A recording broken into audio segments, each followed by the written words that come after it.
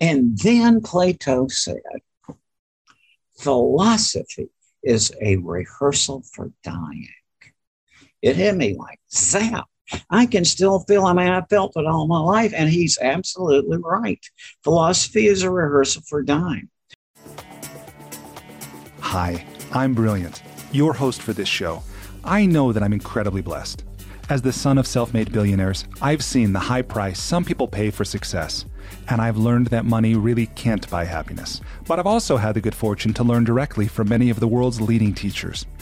If you're ready to be, do, have, and give more, this podcast is for you. How often do you think about what happens after we die? Have you ever known anyone who has died and come back? Maybe you have. It's actually not all that uncommon. My guest today has made a career of studying this phenomenon. His name is Raymond Moody. He's got a PhD. He's also a medical doctor.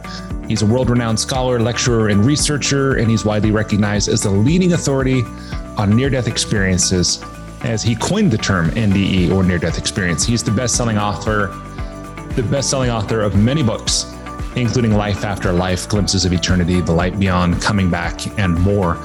His work profoundly illuminates our understanding of death, dying, and grief, and offers compelling answers to the question, is there an afterlife? I read 2 of Dr. Moody's books. I read Paranormal, My Life in Pursuit of the Afterlife, and what I believe is his latest book called God is Bigger Than the Bible. I really appreciate Dr. Moody's wide-ranging curiosity. And I also appreciate the honesty and the intellectual rigor with which he pursues this question of an afterlife. In this conversation, we explore so much. We talk about philosophy, we talk about nonsense, we talk about commonly reported experiences of those who have died and returned to life, or at least those who reported having an experience along those lines. Dr. Moody is a skeptic, as he says. He draws no particular conclusion, although he does have his own experiences, including his own near-death experience, which we also talk about.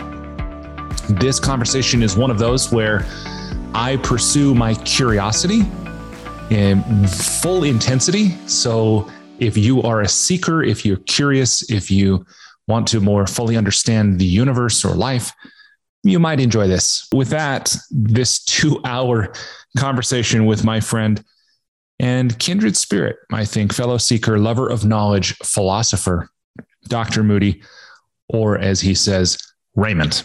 You can also find him online at lifeafterlife.com, or of course, with a Google search, or find his books on amazon.com or at any fine bookseller near you. Okay, with that, enjoy this conversation with my friend, Dr. Raymond Moody. Well, Raymond, welcome to the School for Good Living. Just a pleasure and delight to be here with you, Brilliant. We had a little conversation here, and you're just such a really nice person to be with. What a privilege. Well, will you tell me, please, what is life about? And I want to follow that question because I know your life study has been around death. And so I want to follow it up as well as, what is death about? Grew up with old people. It was a complicated story, but I identified more with my grandparents, my Waddleton grandparents. My dad was in the war. It was then medical school. And so death was just sort of part of the picture because old people were always dying. And my grandmother, Moody, was more talked about funerals all the time. So, that was the background to me. I was into astronomy and mind expansion. And Dr. Seuss and Lewis Carroll, that was filled my childhood. I remember sitting out on the porch reading Dr. Seuss in a rocking chair when I was a kid. And because I realized that nonsense literature portrays the world in a very real way. It's much better than literal language. So then I went to the University of Virginia intent on becoming an astronomer wanted to take a class in philosophy too. So, all right, Raymond, read Plato's Republic, first assignment. And then Plato said, philosophy is a rehearsal for dying. It hit me like zap. I can still feel, I felt it all my life. And he's absolutely right. Philosophy is a rehearsal for dying. What does he mean by that? Well, he means several things. And one is that this question of life after death is the one that everything else turns on, right? That if there is a life after death, then this whole existence we're in now takes on a wholly different context and meaning. See, it's just like the radical nature of this, is there or isn't there, that everything else turns on that concerns us. So that was what hit me about it. And then about 3 years later, I heard from one of my philosophy professors that a wonderful man right there in Charlottesville, Dr. George Ritchie, had one of these experiences. And so I took the opportunity. George was always so generous to students and all these lectures. And I just listened to, wow, zap. Just holy man. So that was kind of a big, that was where I guess God came into my life consciously, more or less. Yeah, that's something I definitely want to ask you about. And thank you for providing that background. I want to go back and touch on a few things that you said. One is, I'm curious what your view is on why did philosophy have such a hold on you when you had gone to school thinking that you would study astronomy and the physical universe, but then when you encountered this work and Plato and Socrates, why was it something that just grabbed a hold of you and you dove into with both feet? When I came across this word philosophy, and I said to Dad, what is philosophy? And he went immediately into this. It is like this wonderful thing that is done by these very wise men. It was all just like, and, just a very, very, praising, just like judgment of the field of philosophy and how wonderful it was. And that was one element of it. And even in high school, I'd been interested in philosophy. I'd read some philosophy things too, although the astronomy was that main. And really paradoxically too, the philosophical sweep of astronomy was what brought me to it in the first place, right? 7 years old, built my own telescope. I got to laugh now, but it worked. And looking out into that, expanse and having the thought that many people, probably everybody listening to this is going to say, yeah, me too. You have this thought when you're about that age, how big is this thing? Yeah. And so your mind zooms out to the wall, but then you say, hey, just a minute, it's got to be something on the other side of a wall, doesn't there? But then the other thing is it goes on forever, and that's mind-boggling. And I remember that experience was really part of it was concurrent with my waking up to the amazement of consciousness in the first place, and the realization that you're never going to go have any much knowledge at all, but that it's fun to, it's the greatest pleasure, to seek knowledge. Along making the creative along with that. I certainly think so. Right. And we're reminded of that even in the etymology of the word philosophy, right? Yeah. A lover of wisdom. Yeah. And so concurrently with that too, I realized, it wasn't a bad thing to me to realize it was nonsense, because I went right to Dr. Seuss and Lewis Carroll and and comic books, Uncle Scrooge comic books and Donald Duck comic books by a great Disney artist whose name was Carl Barks, and of whom Lucas and Spielberg have said that he's a national treasure, and that, all these amazing books that just changed so many people my age. You might take a look at him. It's really mind-bending. Karl Barks. That's fun. Well, thank you for that. So from there, earning a PhD in philosophy and another PhD, and then an MD. Actually, that thing, somehow I saw that thing about a PhD in psychology, and that, I don't know how that got misprinted or something, but actually, what should have been is like I was a professor of psychology. Okay. In other words, I had a PhD in philosophy, and I have been and an MD and a psychiatry residency, and I have also served as a professor of psychology. Okay, got it. So from there, this journey of learning and growth, looking, which I think is so remarkable, and probably, as you said, there's developmental stages, and it's like a path that we're all on, perhaps, that we often begin by looking outside, but inevitably, it seems, we come to look inside. Yeah. Right. And this work that you've done particularly as a doctor, I realize these are not separate necessarily, these roles you play or the hats you wear, so to speak. But in this work of talking with people who have had death experiences, near-death experiences, crossed over, gone to the afterlife, perhaps, which, by the way, I do want to interject this. Just about a month ago, I was reading something online and I heard the joke, why did the chicken cross the road? Right? I had never, ever got in my 40 plus years of living the double meaning of to get to the other side. Oh, yeah. That was like I have never thought of that either. Brilliant. That's brilliant. I mean, holy mackerel. I never thought of it either. Yeah. Isn't that interesting? That's right. That it goes from just a triviality to a spiritual statement. Oh, my God. Brilliant. Isn't that interesting? So I have a few questions. And by the way, one of these comes from my mother, because I talked to her yesterday about the fact that you and I would be talking today. And she had a question that she wanted me to ask you. So I'll get to that. But I do want to ask, you talked about God just a few minutes ago. And as I understood, that was in relation to people who have, I'm not sure what you call it, crossed over, passed on, something, gone to the afterlife.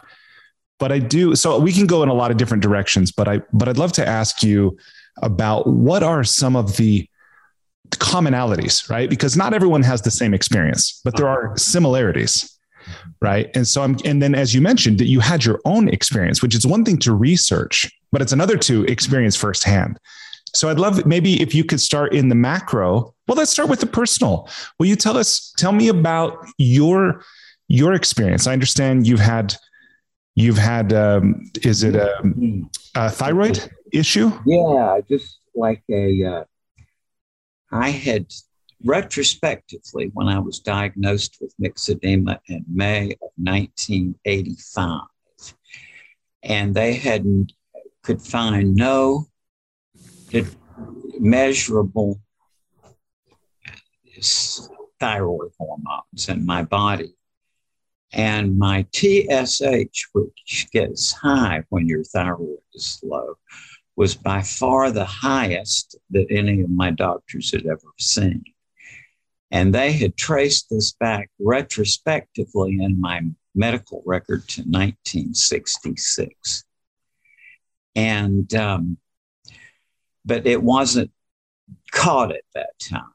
It's retrospectively, the symptom that was missed was a single white eyelash. Wow. Which I learned in my medical training is a sign of Hashimoto's thyroiditis. And I had it and I noticed it and I asked them, they just, so nothing, it's just thought it, dismissed it as idiosyncratic. And then I have this, and see, nobody could believe that I was having a thyroid problem because my output was very high.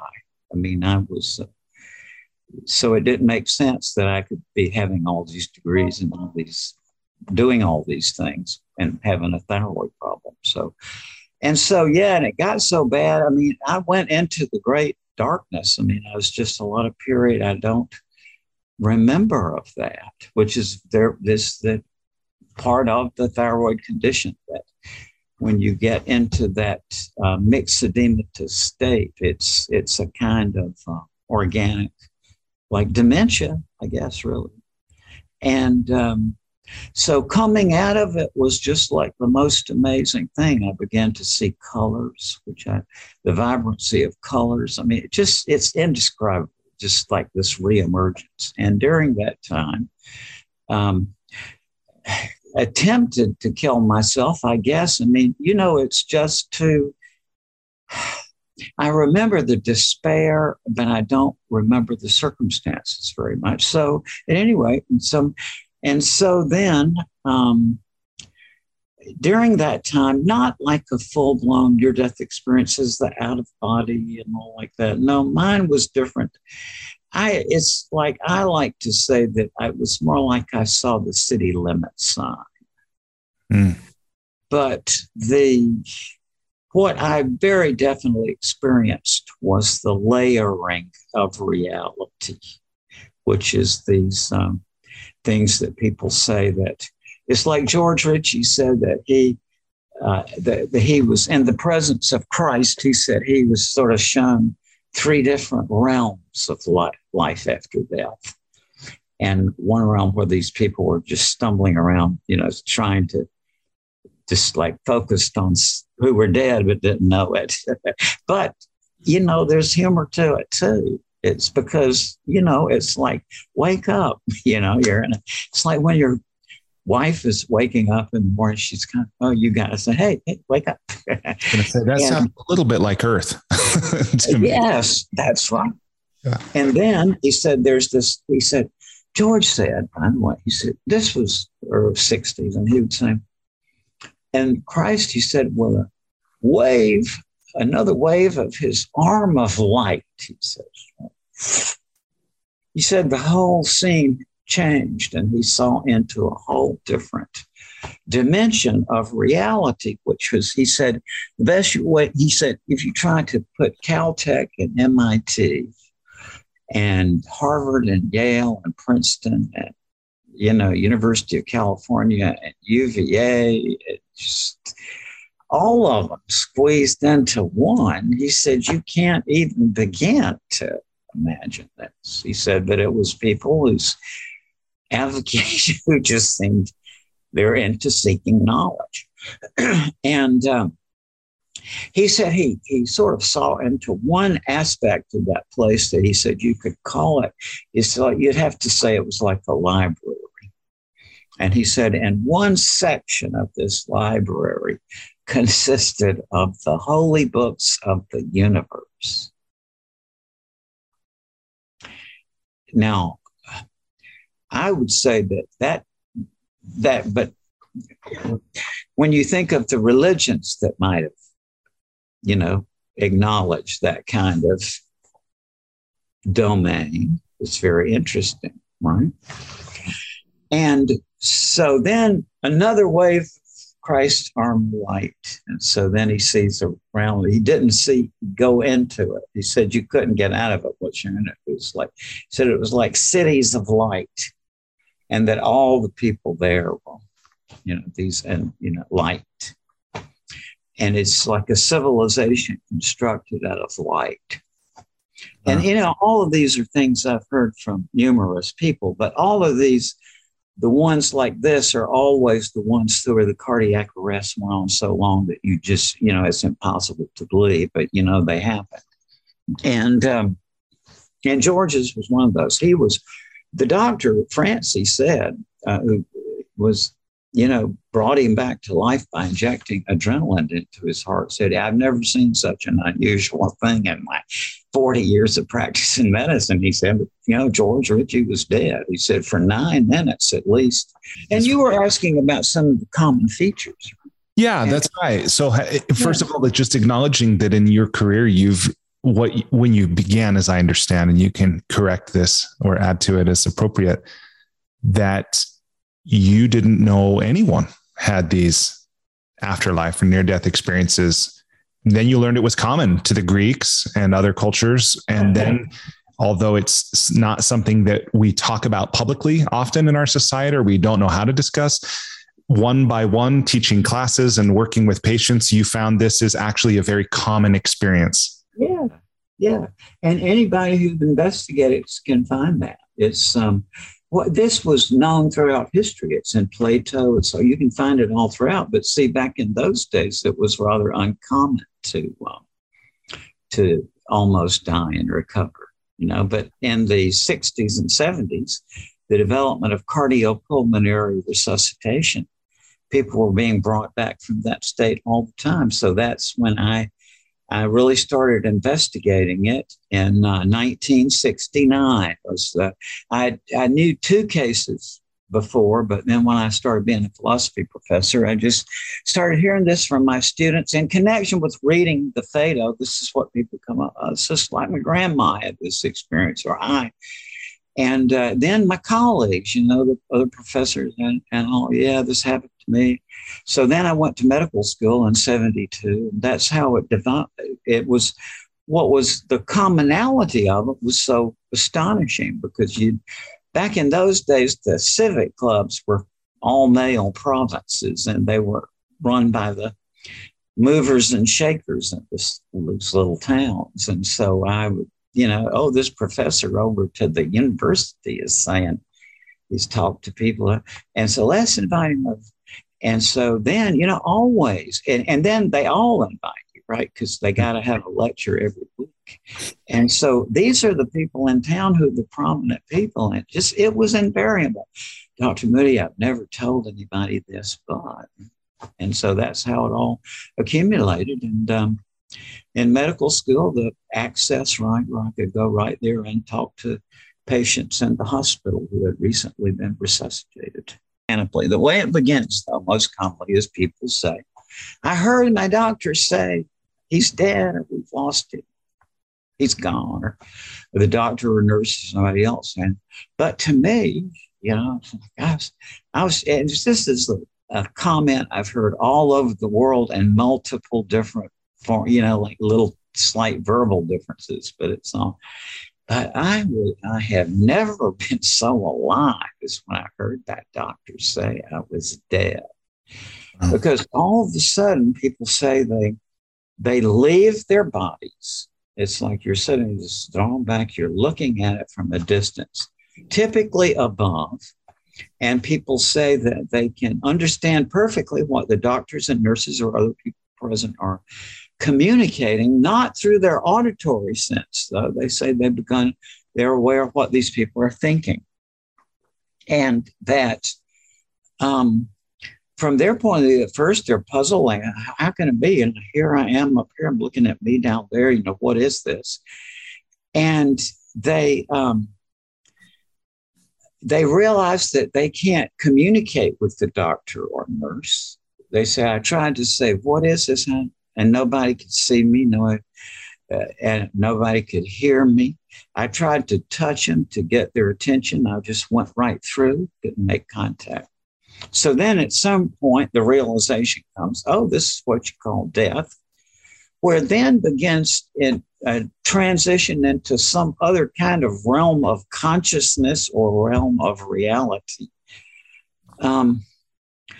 Which they say words immediately fail, that you just go into this zone that is beyond words, and that nonetheless, its people seem to resort instinctively worldwide to the same frame of expression, even without, saying it, still saying it's beyond words. The way they put it, they say, I became aware of a passageway or a tunnel or tube or hallway.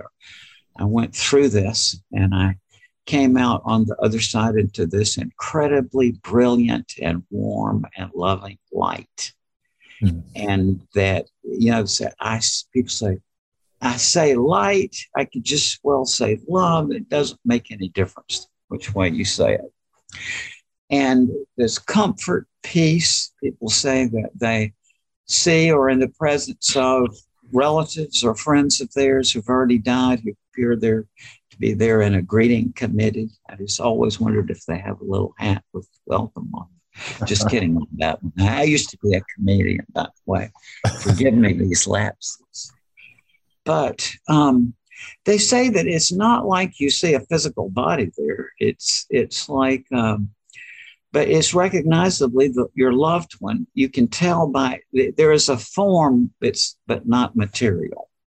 It's I guess the best way of saying it. And that you know them by the memories and personalities. And then at some point, as people often say, everything else just kind of disappears. And they are surrounded by a holographic panorama, for want of a better term, which it's that, first of all, that time stands still. We are here. There's no time anymore. And that you are surrounded by this panoramic view of every single thing that you have ever done in your life, which you see then from a double perspective, not just from the perspective you had when you were doing the action, but rather from the viewpoint, empathic viewpoint of the other people who were involved with that. That's right. Like you're suddenly in this panorama, you see not just what your side of it is, like how that was received. And all of this is timeless, right? And it's very often in the presence of a being of sheer compassion and light. The Christians tend to say Christ, Jews tend to say God or an angel. Some people just say a light, a being of light. It's like a presence of compassion who sees everything. This is far beyond words, but they say when you're trying to recount it, you have to say it's as though he asked a question, right? Or the being asked, and it was, how have you learned to love? Mm-hmm. Yeah. And various formulations, right? But the focus is on love. Yeah. Amazing. Mm-hmm. Well, thank you for sharing that and breaking that down. This leads to one of the questions I'm really eager to ask, and it's taken me about an hour to get here. but it's this: in my research of this work of near-death experiences, that people who come back almost universally report three things: a decreased fear of death, an increased appreciation for life, and a greater sense of purpose. There you go. I would say as they're coming back, they say, whatever they were chasing before. I've been chasing knowledge. Some people chase sex or power or money or fame. But whatever they were chasing, they say that when you come back from this, you realize what this is all about is learning to love. Another thing people say, it has related to the purpose, is people say that shortly thereafter, I went down to the local university, signed up for a course where it inspires the process and knowledge. It eliminates the fear of death. Not that they would want to die in a painful or unpleasant way. It's just, there's no more fear of death. Yeah. So occasionally art. Occasionally people become artists. Interesting. Yeah. And successful artists. And that makes sense, right? If you can't describe an experience in words, but you feel you want to share something, whether it's music or painting or dance or something. But so the question I have is this: if this is such a common report or phenomenon that people come back and they have these, what I would say, these benefits, right? They no longer fear death as they did. They appreciate things so much more, and they have more clarity, and specifically around loving. The question is, can we, or how can we have that same kind of transformation without having to die or cross over? I just try to ask God to help me with my problems. And I know that I'm not competent. And it's my family, Chris, it's like direct the prayer and take care of the kids. And, and me, as I'm 77, I'm tired of Raymond, Moody. But take care of me on behalf of them is the way I'm looking at it.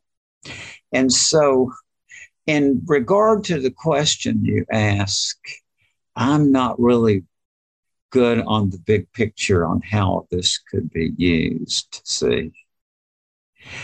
In terms of, I understand the social value that could come from it. I do. I mean, to some degree, except that what people are saying. But I don't know how that would translate into it. I just have no idea. But here's one thing I could say. Brilliant with the greatest confidence. Because not me, because I've hammered this out since I was a kid and throughout my career as a philosophy professor and psychiatrist. But I think what is possible, what is really, and I absolutely claim now, with the desire to be refuted in a way. I'm not trying to set out a new ideology here or to pat myself on the back, but rather what I'm saying is that, in my opinion, there is a major, confirmable, verifiable breakthrough in the genuine, rigorous, rational investigation of the question of life after death. And that it is confirmable in the sense that anybody who works through this in their own minds and follows the argument and does the mental exercises that come with it will be able to, in their own minds, to cross over that barrier, psychological and logical barrier that separates this life from that life. Now, I immediately want to say this is not for New Age believers with a new version of No. This is not something magical that I can wave a wand. This is a sort of course that I worked out beginning in 1969 throughout my teaching career and workshops. And it's like, it just got, I just am so grateful and embarrassed in a way about the comments from the many students and all. It's just so nice. But what the end of this is for the question that you and I are discussing right now, is question of life after death, is that in the real world, not the world of parapsychology, these people who are deluded by their pseudoscience and nice people. This is not a personal, these are dear friends of mine and they know my point of view. All right. But it's just it's an incoherent statement to say that in 2022, that science could contribute to the question of life after death. That's just ridiculous to anybody who really wants to think it through rather than just want it to be as they think it is, want it to be. But those things aside, all of that kind of, and this is addressed even also, especially to the so-called skeptical community who are not skeptics, but who are, they say, oh, this is, and so those are good people too. Right. A little caustic and satirical, but nonetheless, but nice. These are my dear friend, Paul Kurtz. I loved Paul. He was the founder of these psychops, or, the skeptics, as they incorrectly call themselves. They're humanists, is what they are. And they don't even know who Pyrrho was. And you can't be a skeptic unless you know who Pyrrho was. But anyway, Raymond, just a few more questions, if I may. And the one that my mom wanted me to ask, she was insistent, was about judgment after death, right? She said, as I was describing a little bit of the experiences people report, judgment wasn't in there. And she said something like, oh, there's got to be judgment. But will you talk about whether or not there's judgment or what your take or understanding on that is? Yes, I do. And judgment, I would say, yes, definitely. Judgment. And that that people take it as judgment, which I can understand that point of view. But in my case, I realized it was education. And how should I put this? In near-death experiences, people say, I remember George Ritchie, who was raised in a sort of strict fundamentalist thing. And then he said there he was at 20 years old, surrounded by all these, among other things, sexual indiscretions. Right. And he said, and his religious background, that was sure to get you into hell. And so there he was, and everything was out in the open, and there he was in the presence of Christ. And I remember it was in 1976, I think, George looked at me and my wife. He was sort of reminiscing about this. And he said, there they all were. And he said, and he didn't even mention them.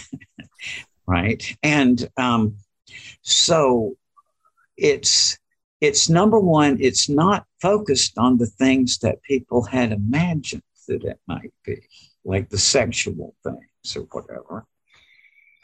And I think that there is a conceptual breakdown in trying to, it's normally the missteps in life that people who are like on the TV and programs so focused on everybody else going to hell, that kind of mentality.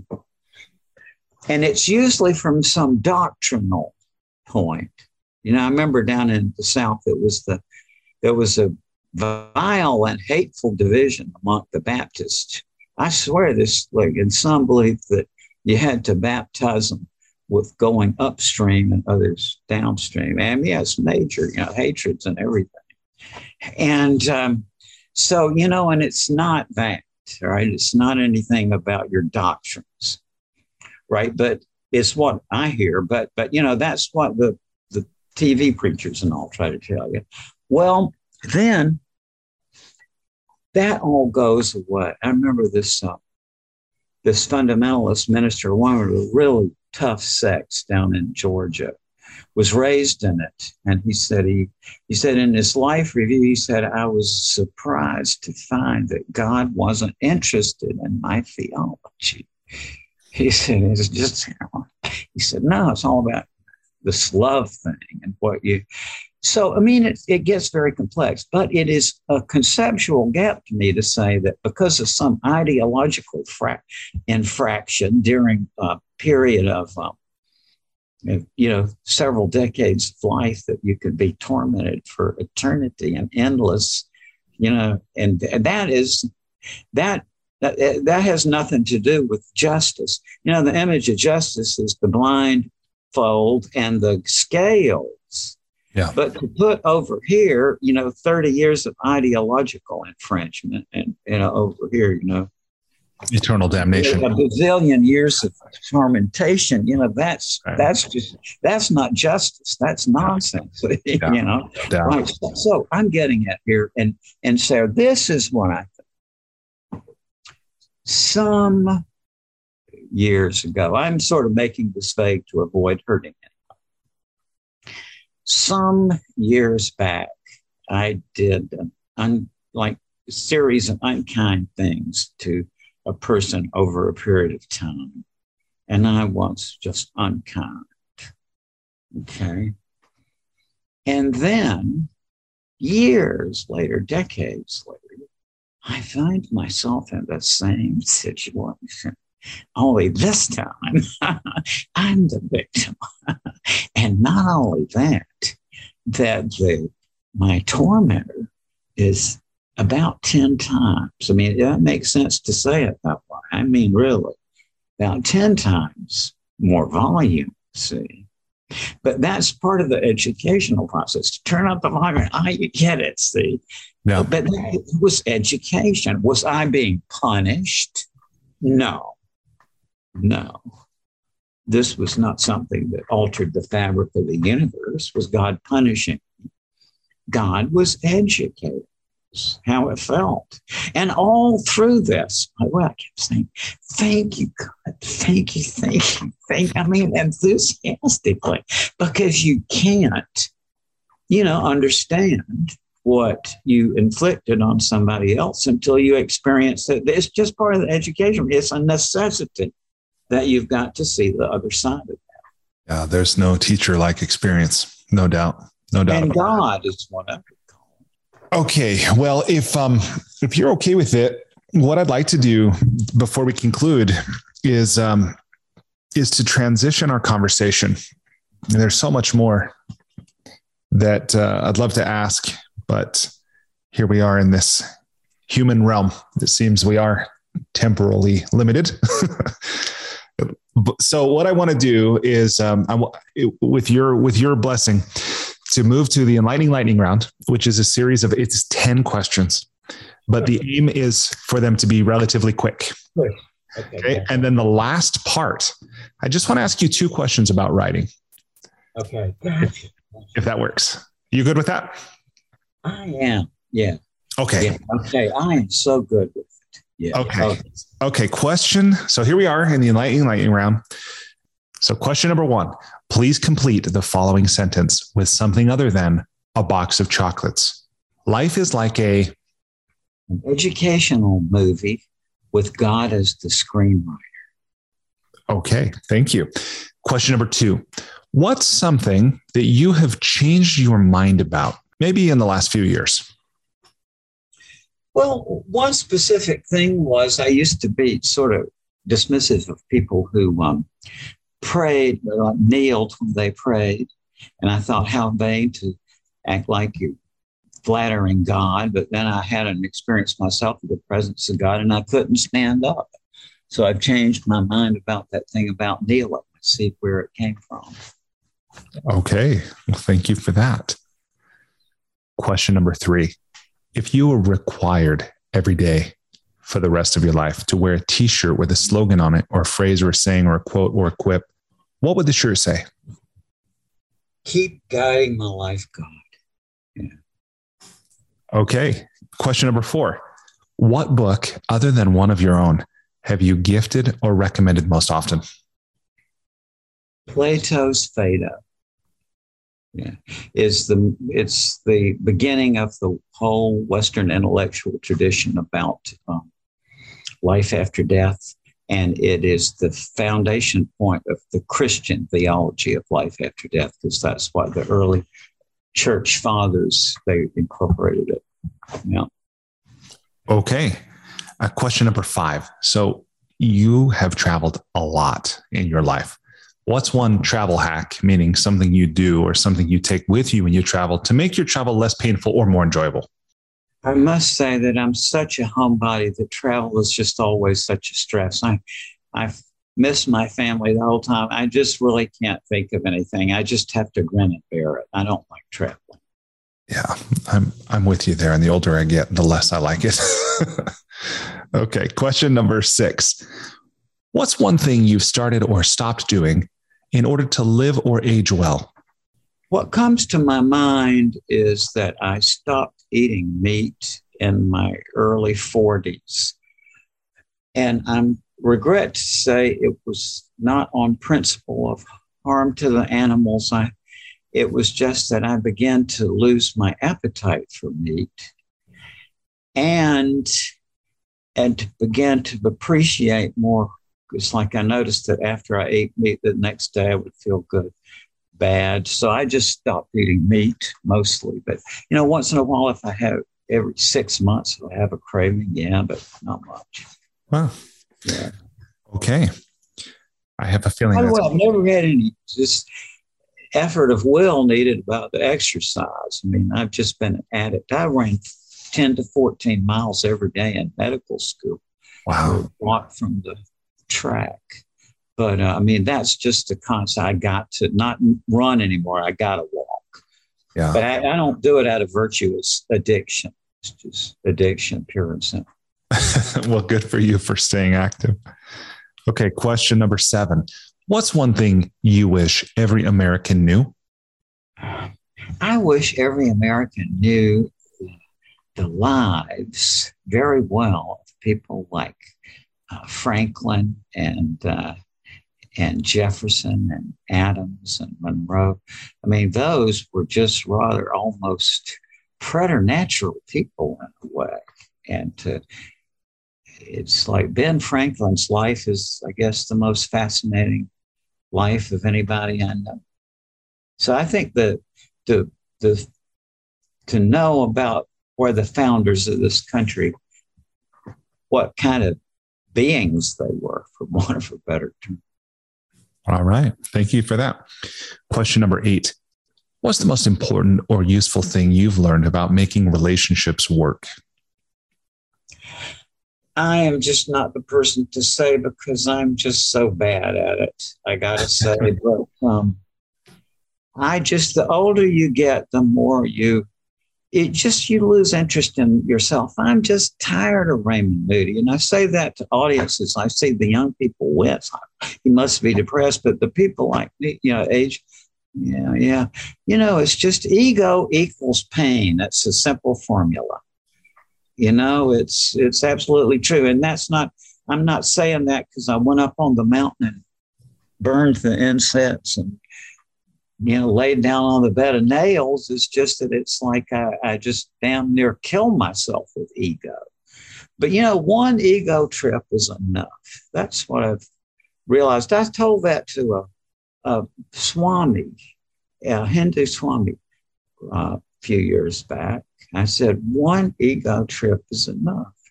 And he said, yeah, that's right. It is. Jealousy was mine. Well, they're all kind of like dreams. They're so real when you're in them. Yeah. Then once you're out of them, no, I don't want an ego trip anymore. So my strategy is to keep my self-esteem as low as possible. All right.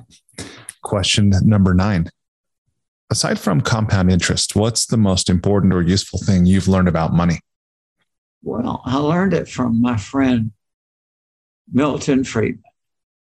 And this is what Milton said. He said, money can make you rich. He was, one evening, this lady called him from Harvard, and she explained that she was doing her doctoral dissertation in economics on monetary policy. And so she asked him if he would give her a quotation for her dissertation. And he said, yes. He said, money can make you rich. and she said, can I quote you on that? And she said, yeah. And I'm sure he informed her, but he was just a wonderful man. But, there's a lot of truth to it. Money can make you rich. That much I know. Yeah, right on. All right. So question number 10 here in the lightning round is, if people want to connect with you, assuming you're okay with them doing so, or they just want to learn more from you, what would you have them do? Well, there's several ways. I have a website, lifeafterlife.com. When my computer broke the other day and I took the crank off the side, I saw Thomas Edison's trademark in there. So I don't use the computer. But I am happy to give my home address for those who want to write personally. And happy to do this. This is 5881 Old Summerwood Boulevard, Sarasota, Florida, 34232. Raymond Moody, Old Summerwood Boulevard, Sarasota, Florida. And that zip code. And then I have a website, lifeafterlife.com. Okay. Well, thank you for that. And one thing I want to let you know is that, as an expression of gratitude to you for sharing so generously of your time and your experience and your wisdom today, I have made a microloan to an entrepreneur, a woman in Indonesia. Her name is Rosita. She's 43 years old. She's married. She has a daughter. She runs a business selling food. And so this loan, I won't make any interest on it, but the person who facilitated it in Indonesia will. And hopefully it will be part of a virtuous cycle and doing some good in the world. So thank you for giving me a reason to make that microloan. Thank you so much, brilliant. It's just so sweet of you. Thank you. That's my pleasure. Well, the very last part of the interview here is, as I said, I just have two questions about writing. And the first question is maybe kind of a broad question, so feel free to answer it in any way you want. But it's, would you be willing? So now you've written many, many books, more than a dozen, as I understand, right? And so my question for you is, would you describe for me and people listening, what's your process? How do you do it? How do you go about actually completing a book? Well, I can describe my process, and I can also give you a statement by the Paracelsus, the founder of iatrochemistry, and about that. And he said, and I'm sorry about the old language and the gender thing, but what he said was, a man who desires to write a book first creates a sort of heaven in his mind, from which the work he desires flows into him.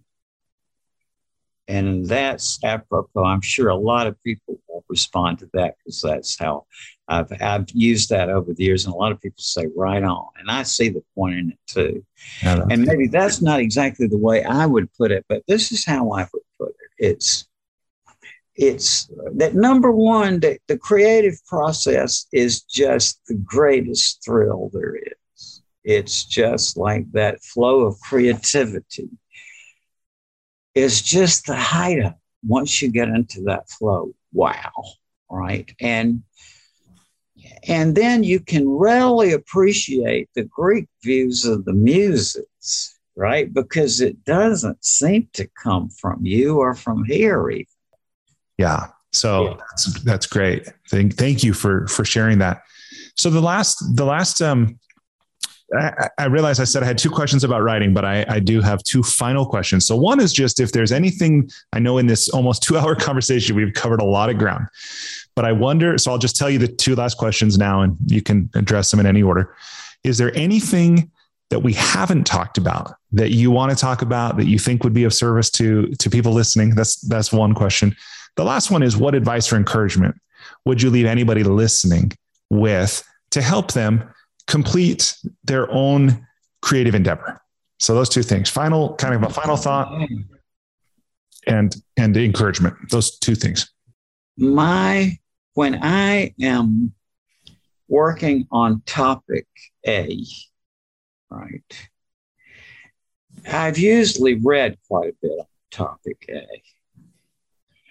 But when I start writing and then the launching into the gradual writing project on topic A, I don't read on topic A. I read on peripheral topics.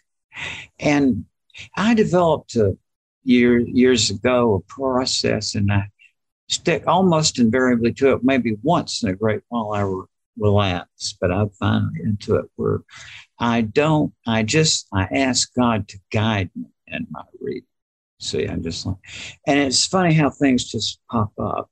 And then, for example, I'm writing now on just different views of the afterlife around the world, and the different cultural views, which I don't know much about. And so I just saw an advertisement at the University of Chicago for this book entitled Gloves. Well, I'm interested in everything gloves. That's something I've read about. I've never thought about or read about. So I got this book on gloves, and oh my God, in addition to all these other things, like the image of a lost glove, once you got the image of the gloves, and then you're always going to be seeing lost gloves everywhere you look. Right? Yeah. Right. And then you see the crazes and gloves or not gloves through the centuries and all right. And all of these fascinating things in themselves. And then I read that this tribe in Alaska of Inuit, I guess, had a dance which took you over to the other side. And it was through gloves. They had these magnificent gloves made, and the clickers on them were made of the beaks of birds that when the shamans would shake them in a certain way, they'd create this apparently unearthly noise or sound which would just sweep them away into the afterlife, which is like a shamanic procedure, right? So see what I mean is that I read all around the topic, and then it's like then you see, it makes the writing process so much richer. Yeah. To just have all this information, which may not, how could that be connected? But all of a sudden it is. Wow. Amazing. Well, Raymond, I have really enjoyed this conversation. I enjoyed reading the books I mentioned, Paranormal and God is Bigger Than You Think. God is Bigger Than the Bible, right? Final thought, final encouragement. What do you leave listeners with that might help them either get started on a creative project they've been ideating on for a long time, or maybe they're in the middle of and for whatever reason haven't brought it to completion just yet? Prayer is, it's like and the prayer of surrender. It's not God, get me started and doing step 1, 2, but just like to turn it over. It's I just made that discovery myself, and I was wrestling with this problem, and I just obsessed with what's going on, and I just turned it over to God. God, you fixed it, and then it all just sort of happened. It just went away, and so I was telling George Ritchie that, and he said the most powerful prayer is surrender. Yeah, that makes sense. And it doesn't seem any more, it seems logical to me that one might pray to God for a word if one believes that God is the creator of everything. Why wouldn't God be willing to? Yeah, and it's also kind of a companion. Yeah, absolutely. It's just a continuation of that initial work. Yeah, friendship. Yeah. Yeah. Well, Raymond, thank you so much. I'm just repeating that I've really enjoyed this. I look forward to the time our paths cross again next. I don't know when it will be, but I feel confident it will happen. And if you find yourself in Salt Lake, please do let me know. If it works for your schedule, I'd love to connect with you in person. Same here. And thanks. Love to everybody listening to this, folks. And thank you so much. And hope you've gotten something out of it.